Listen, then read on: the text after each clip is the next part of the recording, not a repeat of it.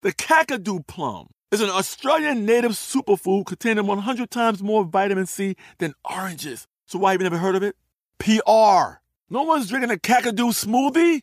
I'm JB Smoove, and that was a full episode of my new podcast, Straightforward, inspired by guaranteed straightforward pricing from AT&T Fiber. Get what you want without the complicated. AT&T Fiber, live like a gigillionaire. Available wherever you get your podcasts. Limited availability in select areas. Visit AT&T.com/hypergig for details.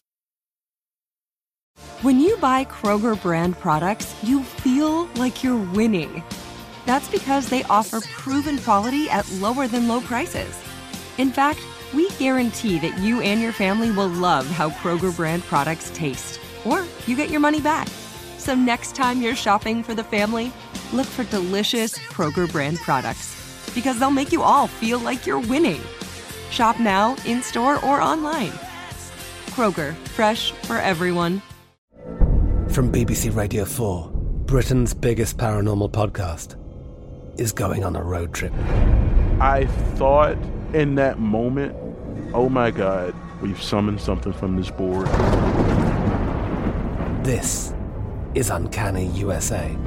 He says, somebody's in the house, and I screamed. Listen to Uncanny USA wherever you get your BBC podcasts, if you dare.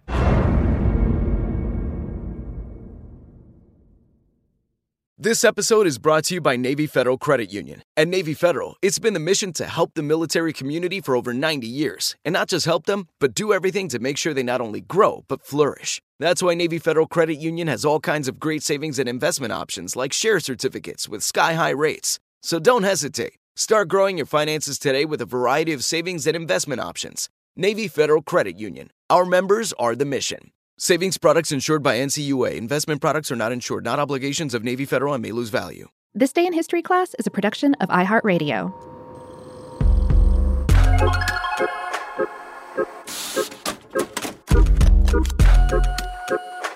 Hello, and welcome to This Day in History class, a show that strives to know at least a little bit more about history every day.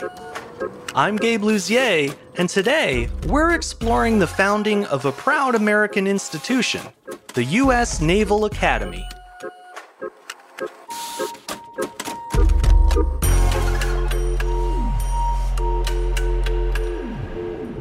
The day was October 10th, 1845. The United States Naval Academy opened its doors in Annapolis, Maryland, with a class of 50 midshipmen and 7 professors. The Naval School, as it was originally known, was established without the aid of congressional funding and was located at a 10-acre Army base known as Fort Severn. At this elite training school, naval cadets learned the skills and discipline needed to serve their country as officers of the sea services, including the U.S. Navy and the U.S. Marine Corps. The idea for a dedicated naval academy dates back to 1825, when President John Quincy Adams urged Congress to establish such a school, quote, for the formation of scientific and accomplished officers. His proposal ultimately went ignored until 20 years later, but there was one ill-fated attempt to start a training school before the one in Annapolis. In September of 1842, an American brig called the USS Somers set sail from the Brooklyn Navy Yard. It was a school ship intended for the training of teenage naval volunteers, with the hope that the experience would inspire them to join the Navy full-time. Unfortunately, the young apprentices proved less disciplined than the officers had hoped. Eventually, the crew's behavior got so out of hand that a court inquiry was held aboard the ship. It was determined that a midshipman and his 2 chief conspirators were guilty of, quote, a determined attempt to commit mutiny. In a disturbing outcome, the 3 crewmen were hanged from the ship's yardarm. As you might expect, this incident put an end to the idea of sending midshipmen directly out to sea to get a hands-on education. As the troubling news of the Somers mutiny spread across the country, President Adams' old idea for a naval academy started to sound pretty good. 3 years later, the Secretary of the Navy, George Bancroft, helped establish a proper naval school in Annapolis. It was reported that he chose the location because it was healthy and secluded, which would help the midshipmen avoid what he called, quote, the temptations and distractions that necessarily connect with a large and populous city. The school's original curriculum included English, French, natural philosophy, chemistry, gunnery, mathematics, and navigation. In 1850, the naval school changed its name to the United States Naval Academy and became more of a full-fledged college. A new curriculum was adapted, requiring students to study there for 4 years and to receive practical training aboard ships each summer.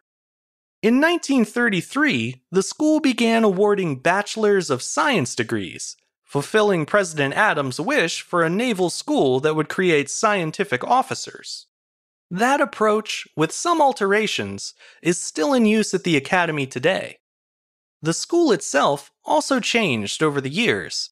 The 10-acre campus was gradually expanded to over 300 acres, and the original wooden structures of Fort Severn were replaced with modern granite buildings. The student body changed as well, especially in 1976, when the Academy accepted its first female students. Today, women comprise about 20% of the school's first-year class. Even though the Naval Academy is a college, its admissions process works differently than most. In order to apply, you have to be nominated by a U.S. representative or senator from your district. The acceptance committee is very selective too, but once you're in, the Navy pays your tuition in full. In addition to an education and a naval career, students also gain access to the Academy's unique culture and traditions. For example, at the end of their first year, freshman students, or plebes, must construct a human pyramid in order to scale a greased monument and place an upperclassman's hat on top. The idea is to foster teamwork and perseverance in the rising class, and all for the low cost of 50 pounds of vegetable shortening. The Naval Academy is also believed to have originated one of the most famous school traditions of all, the graduation hat toss. The story goes that back in 1912, the Navy gave out officers' hats at graduation for the very first time. Since the graduates no longer needed the midshipmen's caps they'd worn the last 4 years, they simply tossed the old hats up into the air. The practice stuck around, and eventually students at other schools heard about it and started doing the same. Of course, one of the biggest traditions at the Naval Academy is its annual football game against the Army cadets of the United States Military Academy. The friendly rivalry began in 1890 and has only gotten more heated in the years since. Case in point, the motto, "Beat Army," is actually stamped onto the weights in the Naval Academy's weight room. Lastly, as a native Marylander and graduate of St. John's College in Annapolis, I'd be remiss if I didn't also mention the friendly rivalry between the Naval Academy and my own alma mater. In case you've never heard of it, St. John's follows a curriculum focused on the great books of Western civilization, and all of its classes are discussion-based. Needless to say, the liberal arts school stands in stark contrast to the Naval Academy down the street, and students on both campuses are well aware of the differences. Some have gone so far as to compare the schools to the ancient Greek city-states of Athens and Sparta, though that's a bit of an exaggeration. According to legend, though, a rivalry between the two colleges began in 1982, when the commandant of the U.S. Naval Academy was bragging to a St. John's freshman that the midshipmen could beat the Johnnies at any sport, just name it. The St. John's student's reply was, "What about croquet?" Soon after, a match was set up as a way to improve relations between the two schools, and the croquet tradition has been upheld nearly every year since. As of 2021, St. John's College has won the Annapolis Cup 30 out of 37 times. So to borrow a popular phrase from the U.S. Military Academy, beat Navy. I'm Gabe Luzier, and hopefully you now know a little more about history today than you did yesterday. If you liked what you heard, you can keep up with the show on Twitter, Facebook, and Instagram at TDIHC Show. And if you have any comments or suggestions, you can send them my way at thisday@iheartmedia.com. Thanks to Chandler Mays for producing the show, and thank you for listening. I'll see you back here again tomorrow for another day in history class.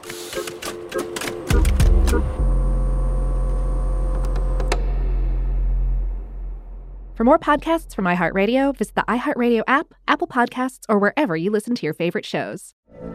From BBC Radio 4, Britain's biggest paranormal podcast is going on a road trip.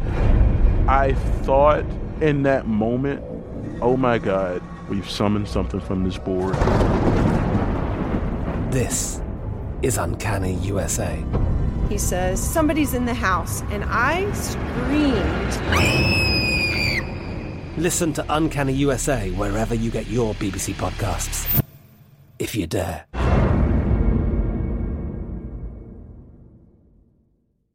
Xfinity has free premium networks for everyone this month, no matter what kind of entertainment you love. Addicted to true crime? Catch killer cases and more spine-tingling shows on A&E Crime Central. Crave adventure? Explore Asian action movies on Hi-YAH. Searching for something extreme? Check out skating, snowboarding, and more on Fuel TV Plus, the global home of action sports. And find crowd-pleasing bops on iHeartRadio's Hit Nation playlist. There's new free shows and movies to love every week. Say free this week in your Xfinity voice remote.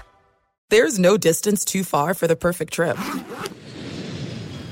Hi, checking in for... Or the perfect table.